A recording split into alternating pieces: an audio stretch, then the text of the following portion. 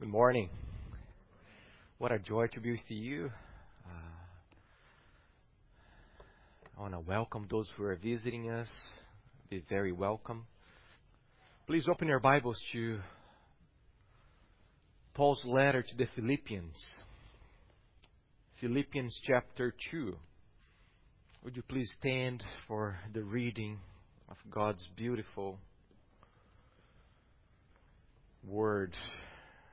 Starting verse 12 through verse 18. Philippians 2, starting verse 12. Oh, therefore, my beloved, as you have always obeyed, so now, not only as in my presence, but much more in my absence, work out your own salvation with fear and trembling. For it's God who works in you both to will and to work for His good pleasure. Do all things without grumbling or disputing, that you may be blameless and innocent, children of God, without blemish, in the midst of a crooked and twisted generation, among whom you shine as lights in the world, holding fast to the word of life, so that in the day of Christ I may be proud that I did not run in vain or fought in vain, even if I am to be poured out as a drink offering upon the sacrificial offering of your faith.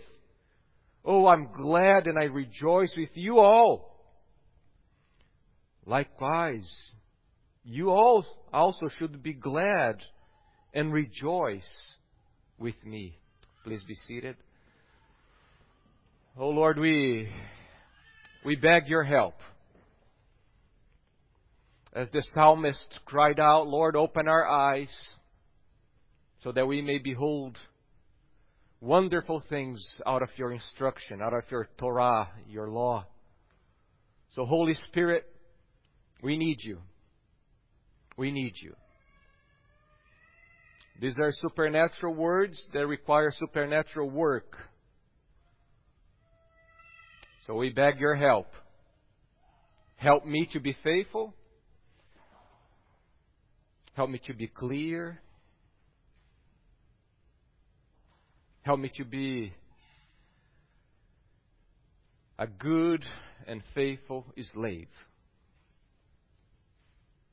And the same for the congregation. Help all of us, Lord. All of us have responsibilities before you. Help everyone here to listen attentively, to listen carefully, so that you may be glorified, Lord. That's our desire today. That's our prayer, is that you will be glorified, magnified, treasured in our hearts. We pray for other churches here in Salem. We pray that your sheep would hear your voice, that your under shepherds would preach faithfully your word, that you'd save the lost, that you'd sanctify your people. Help us. Help us.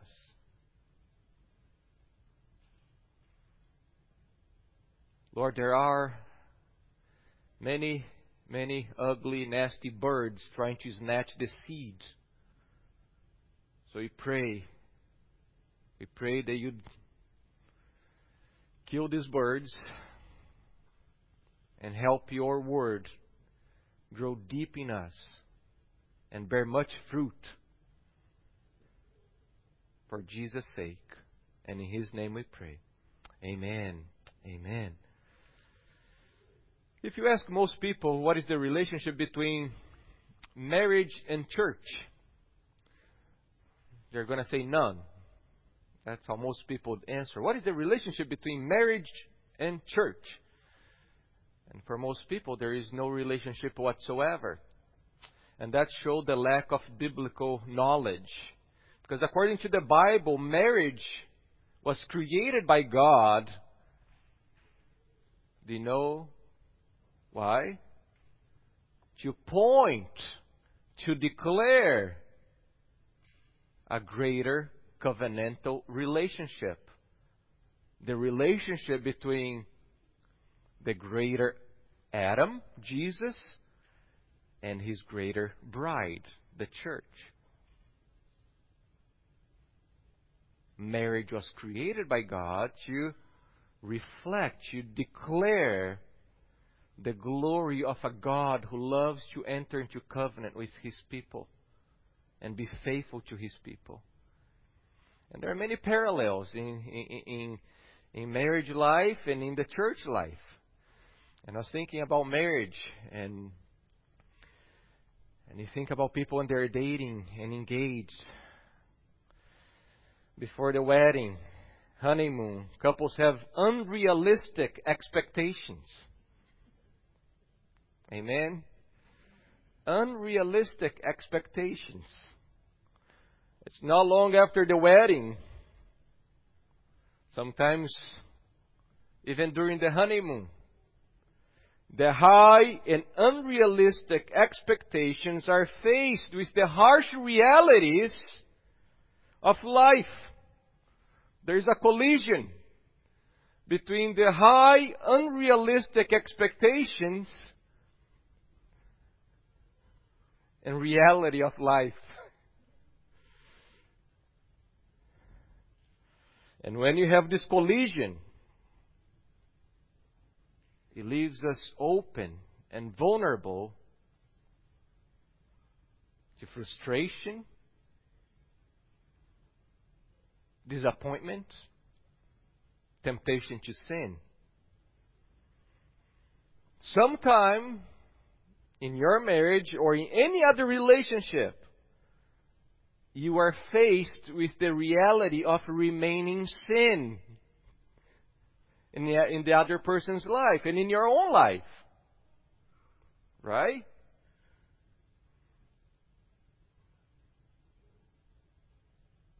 And you have these high expectations. And suddenly you're faced with reality. There's a great book by Paul Tripp, is What Did You Expect? When you put two sinners together. Or two saints with remaining sin in their lives. So how do you respond to true disappointments? And you think about marriage, and you can develop that into the church life. At some point in our lives, when you're living in the community of the saints, we also are faced with the harsh reality of remaining sin in each one's lives. We see members coming here, new members especially, those who are aspiring membership, and it's just like the engagement or the honeymoon season is just, everything is so wonderful. And there is this joy, this desire to sacrifice and give more.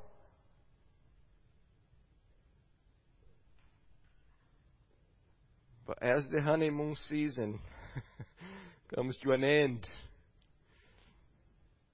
and those high expectations are met with the harsher realities, the people in the church are very similar to you. We are also open to disappointments, frustrations.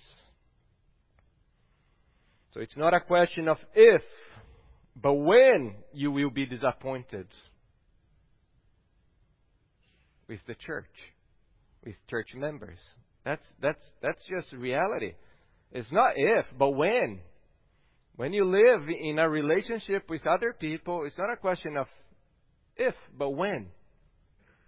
And all those who have a relationship know that.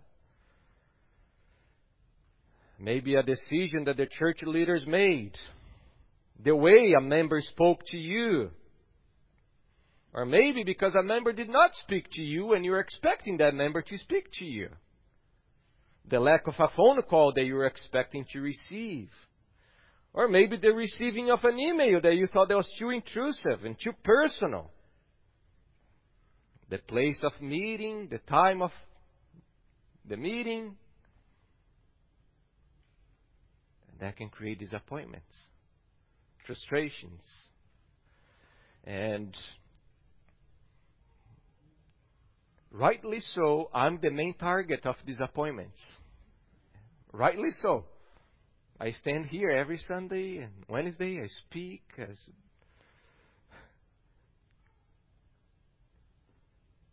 my flaws, my sins, my limitations, and yours. Your sins, your flaws, your limitations. It's a wonderful recipe for disappointment. Disappointment in the church is bound to happen. But the question is, what do we do when that happens? What do we do? Disappointments, frustrations must be used in the life of the church not to divide us, but actually to sanctify us, to make us, to borrow the words of James, quick to hear, quick to listen, slow to speak, and slow to be angry. So how should church members respond when they feel unloved, when they feel unsupported? How should church leaders respond when they are criticized for being maybe too harsh, maybe too unloving? And that's what Paul has been doing here in Philippians, right? That if you read Philippians, starting chapter 1, now chapter 2, we see that Paul is teaching us how to live a life in community with other Christians. And remember, the main thing is to have the mindset of Christ. The mindset of Christ. Do nothing from selfish ambition and vainglory. No. The opposite. Count others more significant than yourselves. But if that was not enough, now we come to verse 14 through 16. And Paul gives us a wonderful gift. That's God's gift to all of us. Do all things without grumbling and complaining. And I had thought about just move ahead, because I talked about this a little bit last time we were in Philippians 2 Sundays ago. But as I was reflecting upon these verses, I thought it would be good for us to bring our tents and camp here one more Sunday. I think that's a very special campground for us to dwell here for a little bit longer. I strongly believe that we as a church, if we pay attention to these words, if we embrace, if we study these words, if we engrave these words in our hearts, that will save our church. It will save our church from much trouble, unnecessary trouble in the future. So, as we come to Philippians chapter 2, I just want to remind you, there's always a context.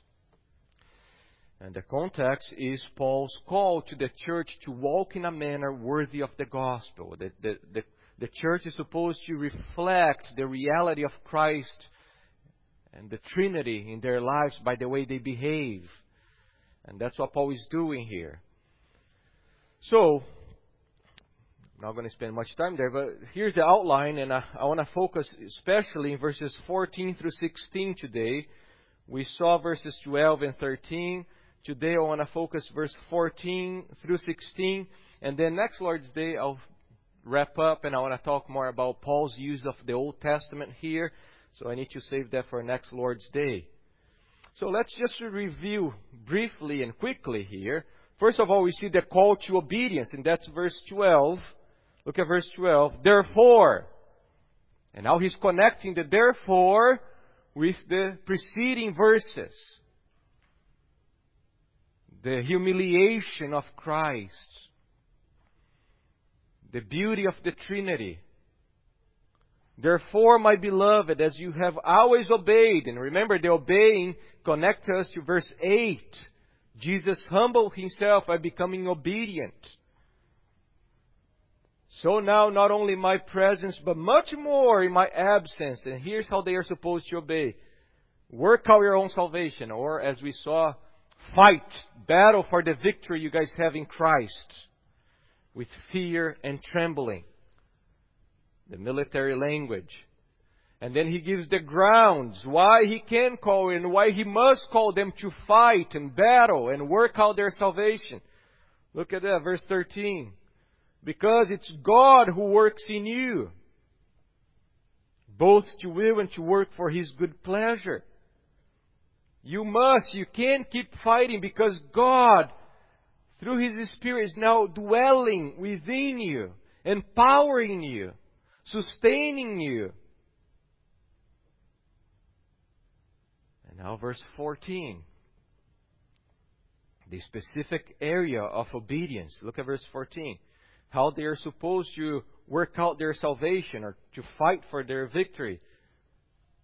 Do all things without grumbling or disputing or arguing, the NIV has. And that's amazing. Look at verse 13.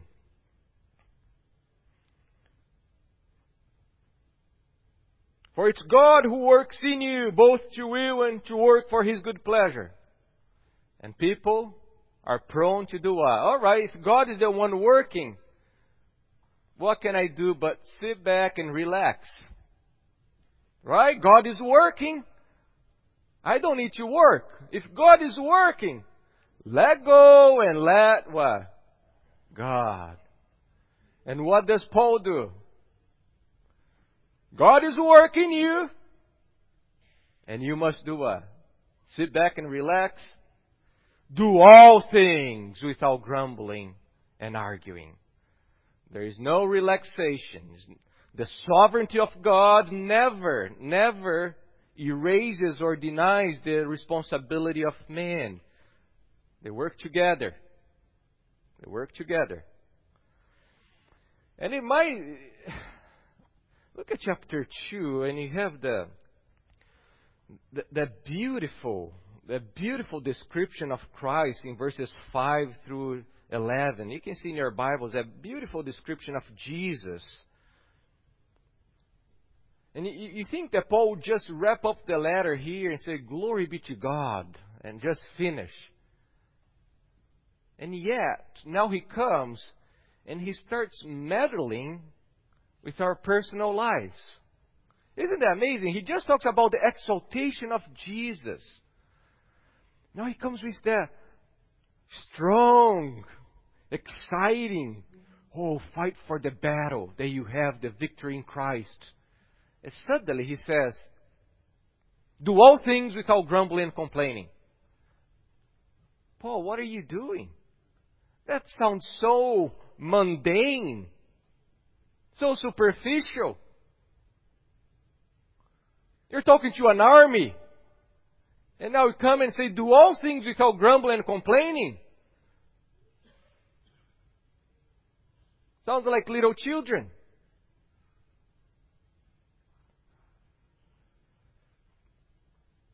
Grumbling and arguing are two ferocious beasts that devour church unity.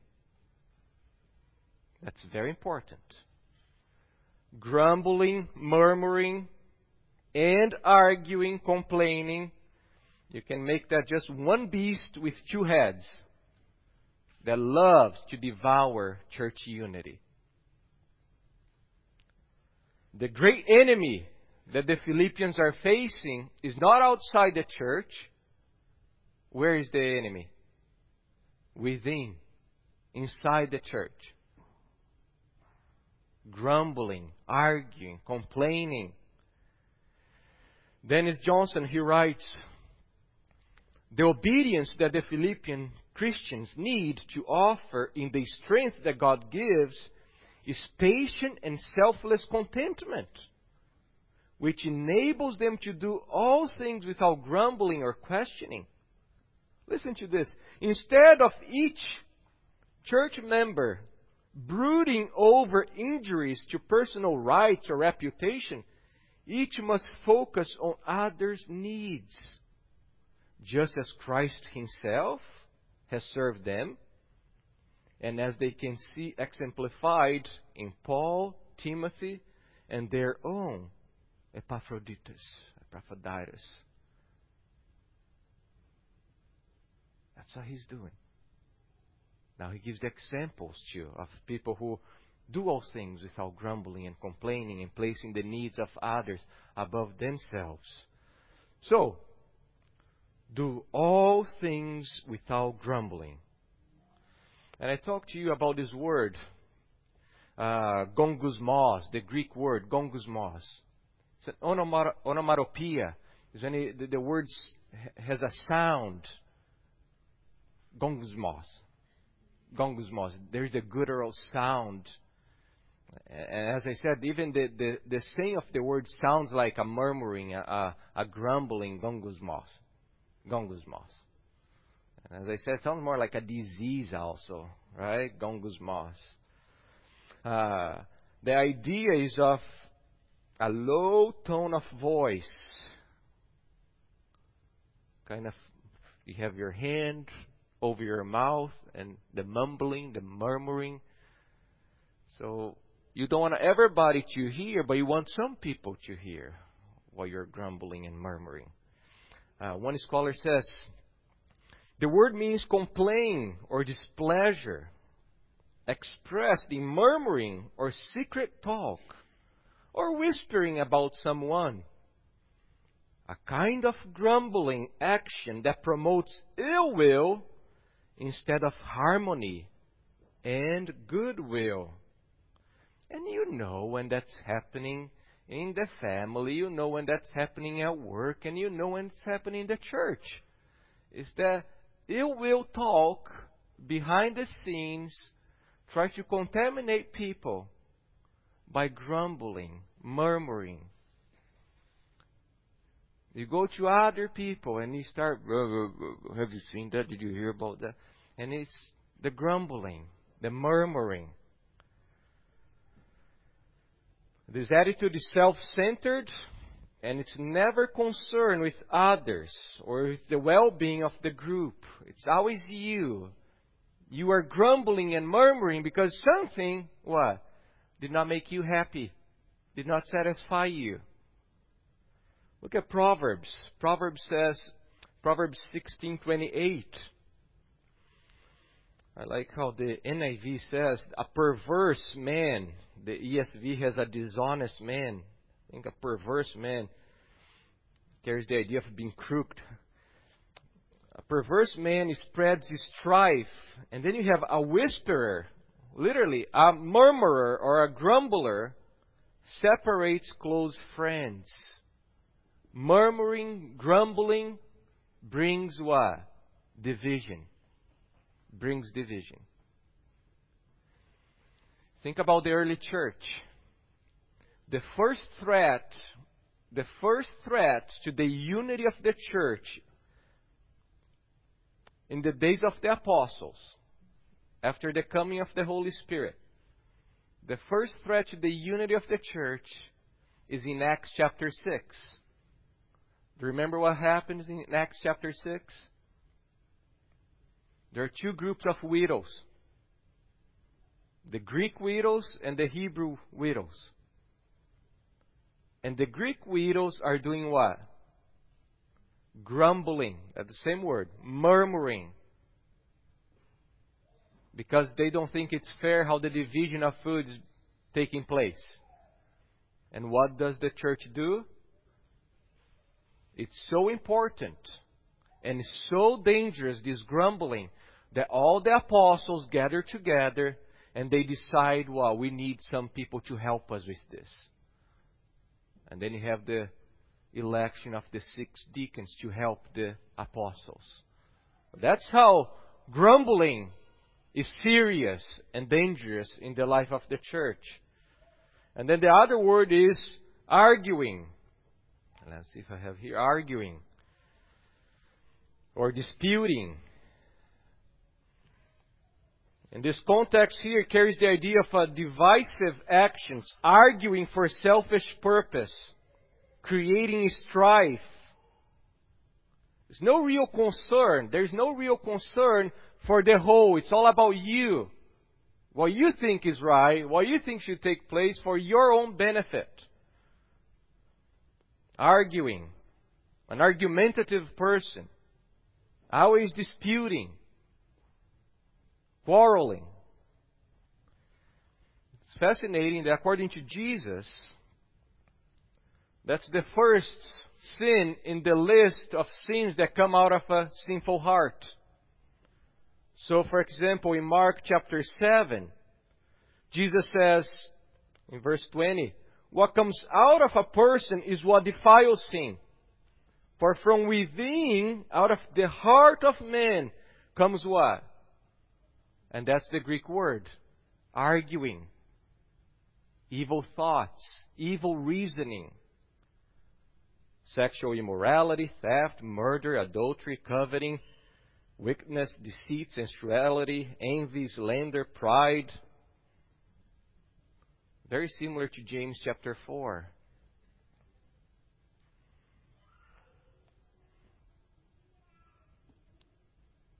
And there are those who always want to murmur. There are those who always want to argue. They argue about everything. And they think it's cute. Always arguing, always complaining. The style of music, the length of the preaching, the use of money, the setup of the church, the Bible version that we are using. And so many other reasons. And let me remind you that there is absolutely nothing beautiful, nothing attractive in being an argumentative person. Always arguing, mumbling, murmuring, grumbling. It's amazing that Jesus placed this sin right by sexual immorality, murder, adultery, coveting, sensuality, envy. Sometimes you are murmuring, grumbling, arguing. And you are praising the Lord that you are not as sinful as that drunkard laying down the sidewalk. And actually, Jesus placed the sins right there.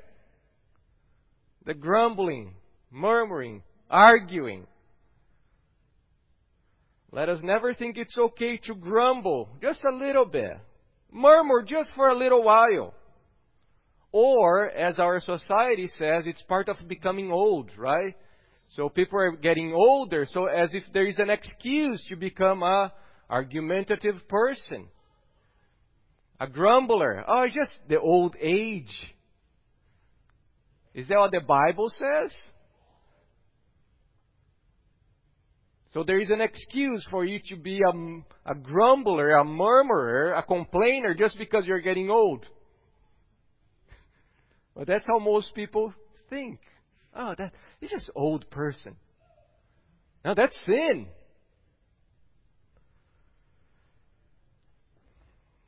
They're horrible. They're heinous actions because devour relationships.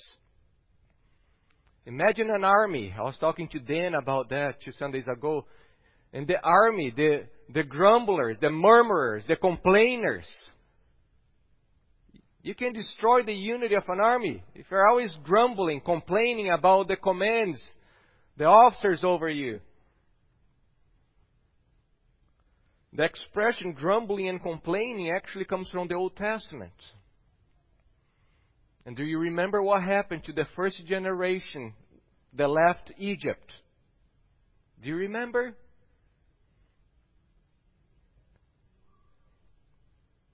Were they thankful? Were they trusting the Lord? Were they rejoicing the Lord? No. They were grumbling and complaining and arguing. Oh, the manna. No, just eat manna. Oh, I remember the onions, the melons in Egypt.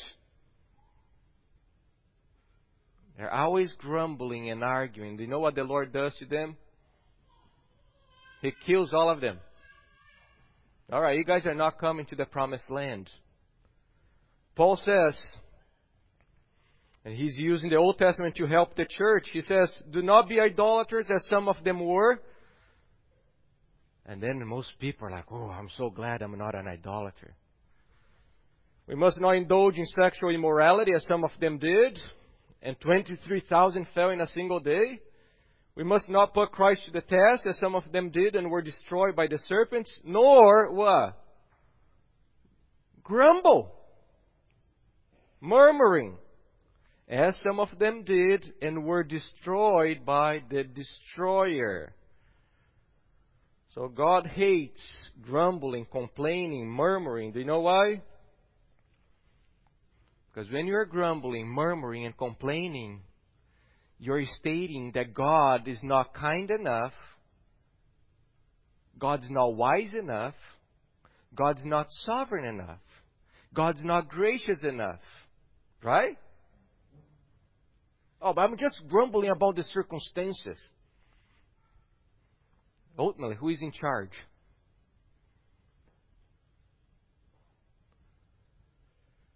Murmuring and arguing is a way of saying that God is not wise, powerful, gracious enough to provide for what you need at that time. Destroys the unity of the church, the unity that Jesus bought with His own blood. So that's why Paul says, do all things, without grumbling and arguing. See, it's not enough just to do things. It's not just enough to be obedient and be doing things. The heart matters the most. Do all things without grumbling and arguing. Because you can be doing things to the Lord and actually be what? Grumbling, arguing, complaining that you are doing those things. You can be helping the church, doing setup, preaching, doing music, helping with the finances, greeting people, giving, and yet be doing what? Grumbling, complaining, murmuring.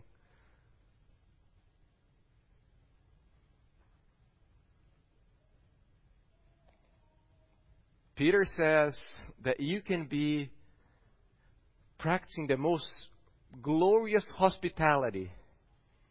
You can have your house all clean, providing the most delicious, yummy food, and yet be doing what in your heart? Grumbling, murmuring. That once again, you are the one receiving people in your home. Why doesn't anybody else do that? Why are they coming to my house?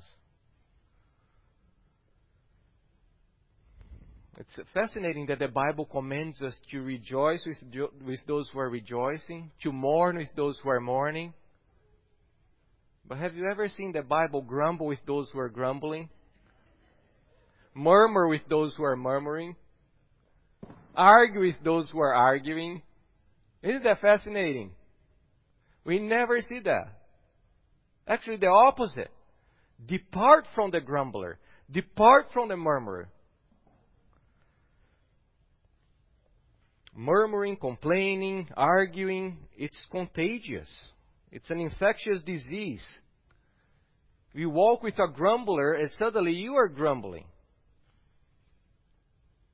Walk with a person who is always arguing about everything and suddenly you become argumentative also. That's what happened to Moses. Suddenly he is grumbling and murmuring. And what does the Lord do? You too will not enter the promised land. So there is absolutely nothing virtuous, beautiful, noble, edifying about having a critical spirit. I just have a critical spirit. God gifted me with this spirit of criticism and arguing. No, this type of behavior must be put to death. And Paul gives reasons why. The reason for this command, this call to obedience. Look at that. Verse 15 and 16. And you can see how Paul uses some words here to show us the reason. So in verse 15 he begins with that or so that. And then look in verse 16, in order that. So Paul actually gives a twofold reason for why Christians must do all things without grumbling and complaining. One is evangelistic. So there is a missionary purpose. And then there is a pastoral purpose. Today we're going to look at the missionary or the evangelistic purpose. So he says that you may be blameless and innocent children of God. Blameless carries the idea of free of accusation or blame. It's not about perfection or being sinless. Nobody could be sinless. So that's not what Paul is calling here. But lives free from anything blameworthy. That's the same word used in chapter 3, verse 6, when Paul says that according to the law he was blameless. And when you go to the Old Testament, to be blameless carries an idea of covenantal faithfulness. You are striving to be faithful to the Lord. So remember Abraham, there's the covenant with Abraham, and the Lord says, walk before me and be blameless. Meaning, be faithful to my covenant. Be faithful to the Lord. And also innocent. So that you may be blameless and innocent. The idea here of innocent is no mixed motives, no mixed motivations. There must be a purity of desire to glorify God through humility of mind. And then he continues, he says, children of God. So that you may be blameless and innocent children of God. Children of God? Yes. Do you know why? Because the children reflect the character of their parents. So, as Christians, we are to reflect the character of whom? Our God. Paul is saying that the purpose of striving for unity by doing all things without grumbling and arguing is to show, to manifest to the world the beautiful character of our God. That's what Paul is saying here. We have a beautiful Father. We have a wonderful, a glorious, a lovely Father. And we are to reflect that to the world. By grumbling and complaining, you are not reflecting anything beautiful about God. And you see there, because I think the NIV says, so that you may become blameless and innocent children of God. And some people think that by being blameless and innocent, you become children of God. As if you are doing these things, you become. That's not what the text is saying. It's saying because you are already children of God, now you must reflect the character of this God to whom you belong. We know that there is absolutely nothing we can do to make ourselves children of God. So that's not what Paul is saying here. And I was thinking about adoption. Have you ever seen a child choosing his parent for adoption? You don't see that. It's always the parents who choose the children. It's always the father who chooses the child to be adopted. And the same in the Scriptures. So, for example, in 1 John 3:1, he says, see, behold, what kind of love the Father has given to us. See, the Father gave us this love, that we should be called children of God. And so we are. Or 1 John 5:1. Everyone who believes that Jesus is the Christ has been born of God. So it's because you were born of God that you believe that Jesus is the Christ. So it's because we are children of a blameless and pure God that we can reflect His character to the world. And God is so loving, so patient. You never see the persons of the Godhead grumbling and arguing, murmuring and complaining with one another. Do you ever see the Father complaining about the Son? Do you ever see the Son grumbling about the Spirit? Have you ever seen that in the Bible? Jesus murmuring and grumbling because of the Father. Do you see the Father ever complaining about the Son? That's why it's vital for Christians to show the character of our God. Our triune God does not murmur, grumble, and argue.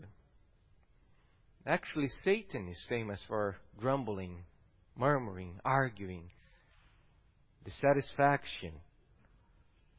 And the children of the devil are notable for their murmuring, grumbling, and complaining.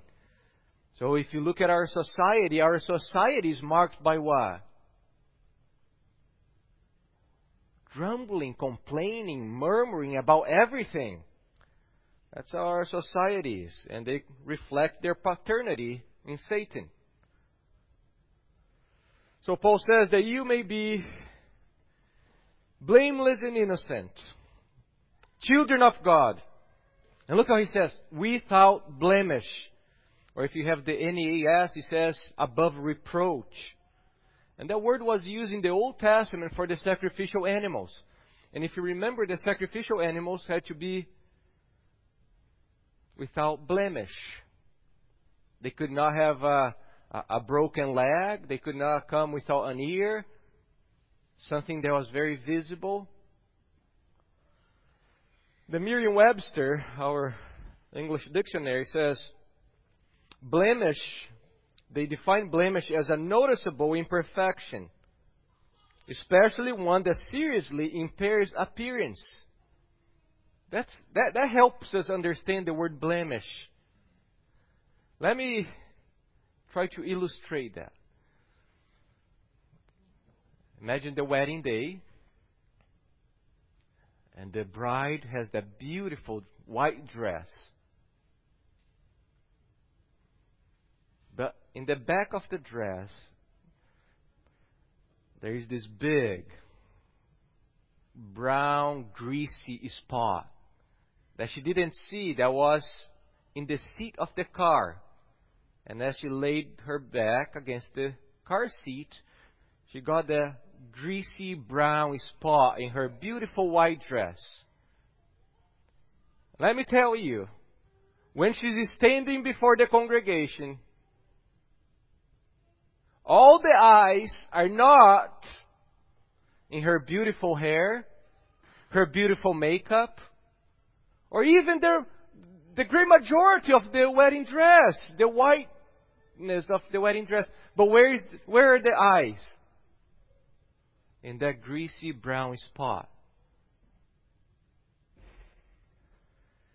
We are prone to think that blemish is something big like adultery, drunkenness, cursing, slavery to pornography, gluttony, murder, witchcraft, gambling. And they are all massive blemish spots. But look at what the Bible says. It places murmuring, grumbling, and complaining just as a visible, ugly spot in the church as any other sin. Murmuring, grumbling, complaining is an awful, atrocious blemish that catch the eyes of the world. You grumble just like anybody else. You murmur, complain, argue just like the rest of the world. So, brothers and sisters, do not cultivate murmuring, grumbling, arguing. There is nothing cute. And if a brother or sister in Christ comes to you and says, that smells like grumbling and murmuring and arguing, Don't go murmur and grumble about that person or argue with that person, but take it to heart. And remember, that's a heinous sin. It's a heinous sin. Destroys the unity. So he says, do all things without grumbling, murmuring, disputing, arguing, that you may be blameless and innocent children of God, without blemish, in the midst of a crooked and twisted generation, among whom you shine as lights in the world. And that's how Paul and the Bible defines our society. Twisted, crooked. The word crooked comes from the Old Testament and was related to a path that was not straight, meaning they cannot walk uprightly on God's paths. Twisted speaks of something that departed from the standard, became perverted. Like the twisting and crooked serpent, our world hates our God who is upright and His upright standards. Just like a drunk person, and you ask that person to walk on a straight path, can that drunk person walk on a straight path? By no means. And look at Jesus says through Paul, that we are in the midst of a crooked and twisted generation. That's where the church is, in the midst.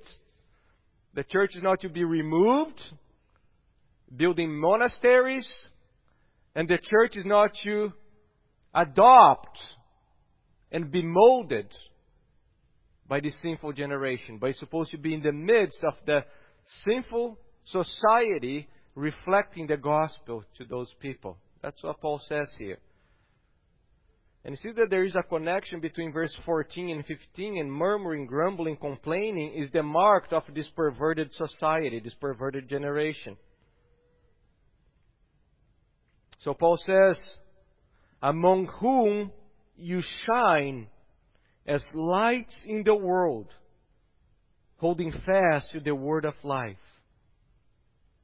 There is debate among the scholars, is that holding fast or it's holding forth? And if you're holding fast to the gospel, there is no way that this gospel will not be held forth. So, if you hold fast to a spotlight, that spotlight will shine through the darkness. So you see that's very important here, brothers and sisters, because you can see that just example is not enough. The example of the church is very important. It's crucial. But there must be the preaching, the holding forth of the gospel, the word of life. To declare why you are living like that, and it's because of Christ. Look at how Paul says the word of life. The word of life. It comes from the living one, Jesus. It's about the living one, Jesus. He's the author of life. And He has the power to bring dead people to life. That's why it's called the word of life. Nothing else can bring life to dead people, to dead souls. Only the gospel of Jesus, only the word of life. And that's why everything we do in this church, we do grounded, centered, and proclaiming the word of life. Because only the word of life can bring life to dead souls. And only the word of life can keep giving life to those who are alive in Christ. So it's sad when churches, it's heartbreak when churches suddenly put the preaching of the Scriptures aside. And suddenly you see the congregation dying. Because there is no longer word of life sustaining, giving life to that congregation. So, brothers and sisters, our world, our society is getting darker and darker.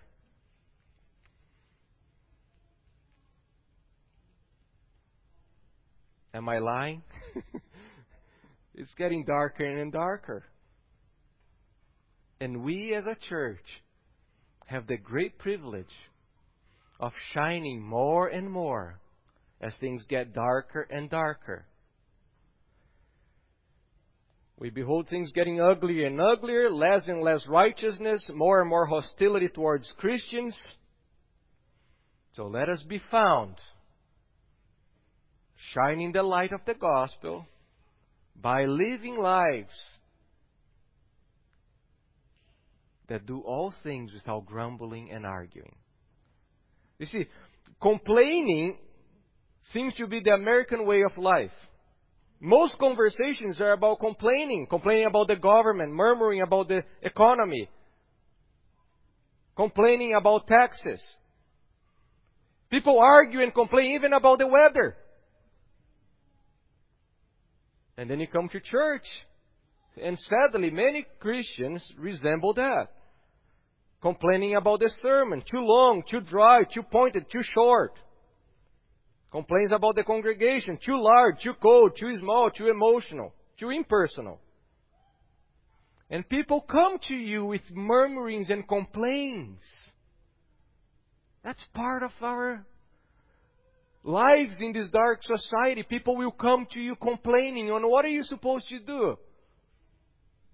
Join your voices, arguing and mumbling, complaining and murmuring? No. You need to turn the conversation into giving thanks to the Lord, in praising the Lord. Do not join your voices in grumbling, murmuring, complaining, arguing. I have a solution. And the solution comes from the Word of God. And it says, reflect about hell. Think about hell. You know the problem with most Christians? We stop thinking about hell. We stop thinking and reflecting about the truth that we deserve hell. We deserve God's righteous wrath upon us. From the moment you keep, just like Jonathan Edwards said, resolve to think about heaven and hell every day of my life. Because when you think that you deserve hell, anything that you're living right now is a blessing from God.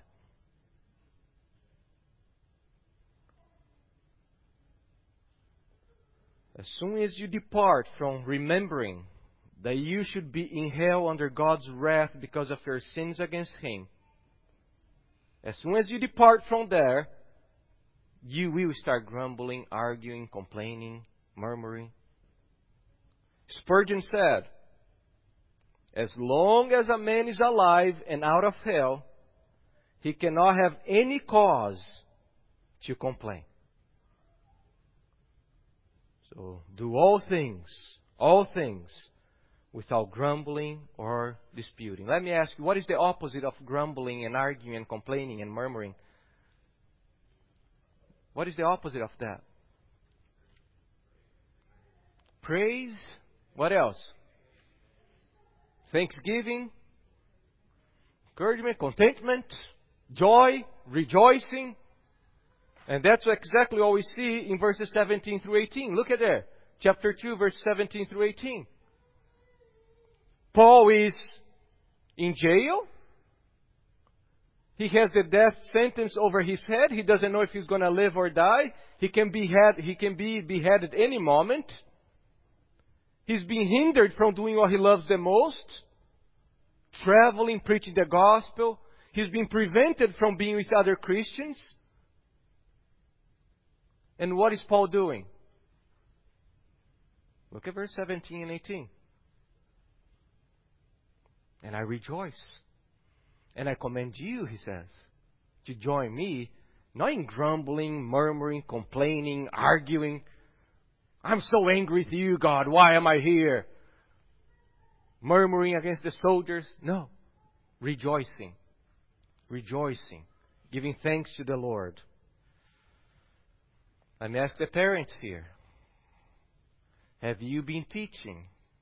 Have you been teaching through your life And through your instruction, your children should do all things without grumbling or arguing or whining. Some parents think it's cute for kids to whine. That's not cute. Do not cultivate that in your kid's life. That's heinous.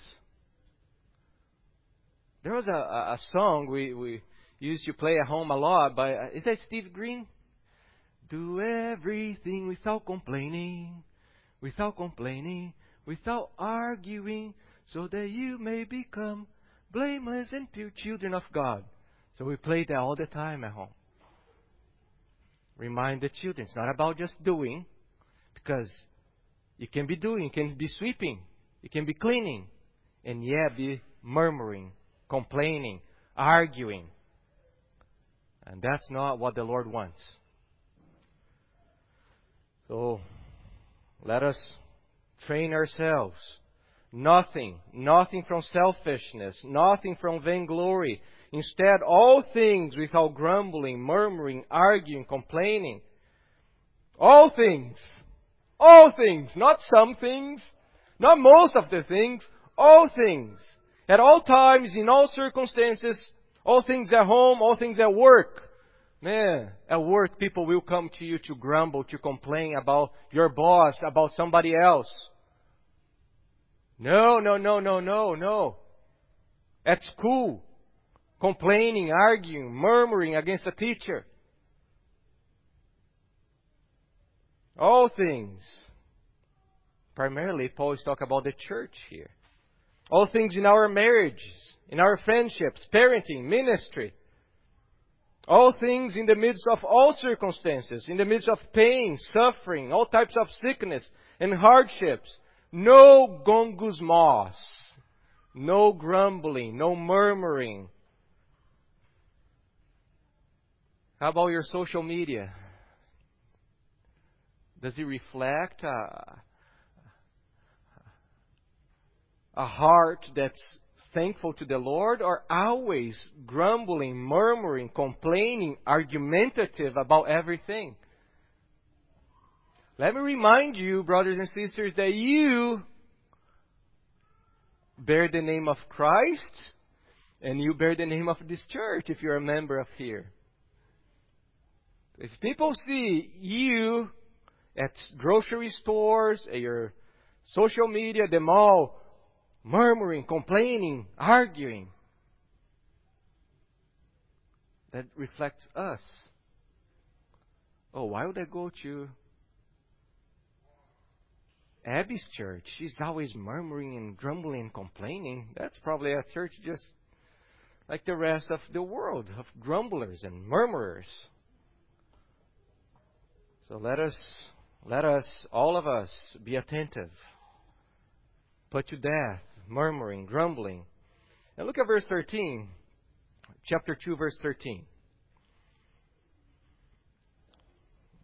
For it's God who works in you all. He's talking to the church. It's God working in you, in this church, both to will and to work for His good pleasure. So let me ask you, do you believe verse 13?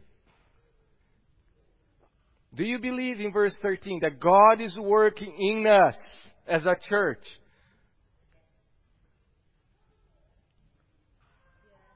I hope so. So if we believe that God is working in us, why would we murmur and grumble and complain and argue when things come the way we are not expecting or desiring? That means what? I don't believe that God is actually working. So, when we obey verse 14, do all things without grumbling, murmuring, complaining, we adorn the gospel. We enhance the beauty of the gospel. We garnish the gospel of Jesus Christ to a dark and ugly world. They can see a group of people. They rejoice. They're not murmuring. They're not grumbling.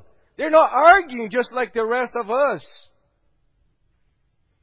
It's a beautiful thing when people know you are a Christian because of your joy, because of your gratitude.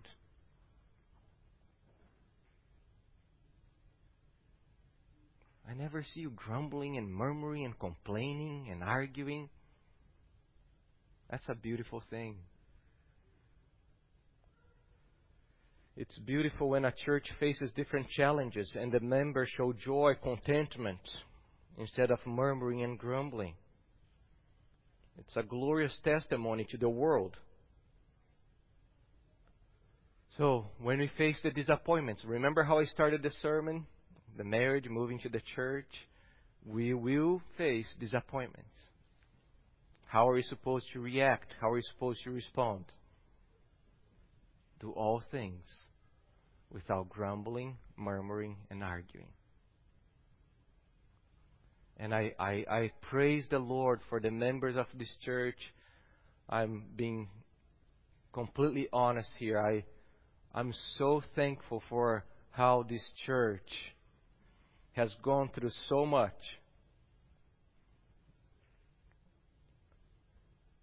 And the great majority of the members remain rejoicing the Lord, giving praise to the Lord.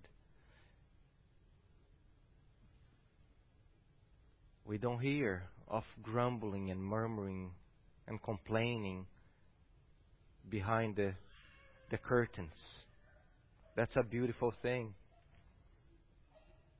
But I also pray every single day, I pray for us, because we know the sinfulness that remain in us, and I know that we must always excel in the grace of putting to death grumbling, murmuring, and arguing and complaining. So we must be praying, we must be watching and praying every single day. Lord, let's put to death this grumbling, this murmuring, this complaining that destroys the unity. That's an affront to you. It's saying that you don't care enough, that you are not sovereign enough, that you are not working in us enough. And as we do that, as we become more and more blameless, innocent, without that blemish, more and more shine the light of the gospel to this dark world, and more people fall on their knees and confess Jesus as Lord for the glory of God the Father. That's our desire. Lord, we thank you for your word. Thank you that you confront us. You always confront us and demolish us. It's good for us to be destroyed in order to be rebuilt with your grace and your mercy. Thank you for piercing our hearts with your word. We ask you to forgive us. So many times, the desire, the temptation, and we fall in that temptation and we grumble and argue and complain. Lord, deliver us. Deliver us from this type of lifestyle. Help us to see the ugliness of a heart that grumbles and murmurs and complains. Was our grumbling and murmuring that placed Jesus on that cross? So help us, Lord. Help us to become a church more and more that is marked by thankfulness, by joy, rejoicing in you, contentment. Lord, when people find out that we are from Gracious Cross Reformed Church, I pray that they would find out that through the thanksgiving, through the rejoicing, through the gratitude that's in our hearts, Lord. So instead of grumbling and arguing and murmuring, help us to fight for our victory with fear and trembling, giving thanks to you, Lord. Help us to think about hell more often, in order to give you thanks more often, and be less prone to murmur and grumble and complain. Lord, for those who do not know You today, I pray that You'd draw them to the cross. Help them to run to Jesus and find the Savior that they need. In Jesus' name we pray. Amen. Amen.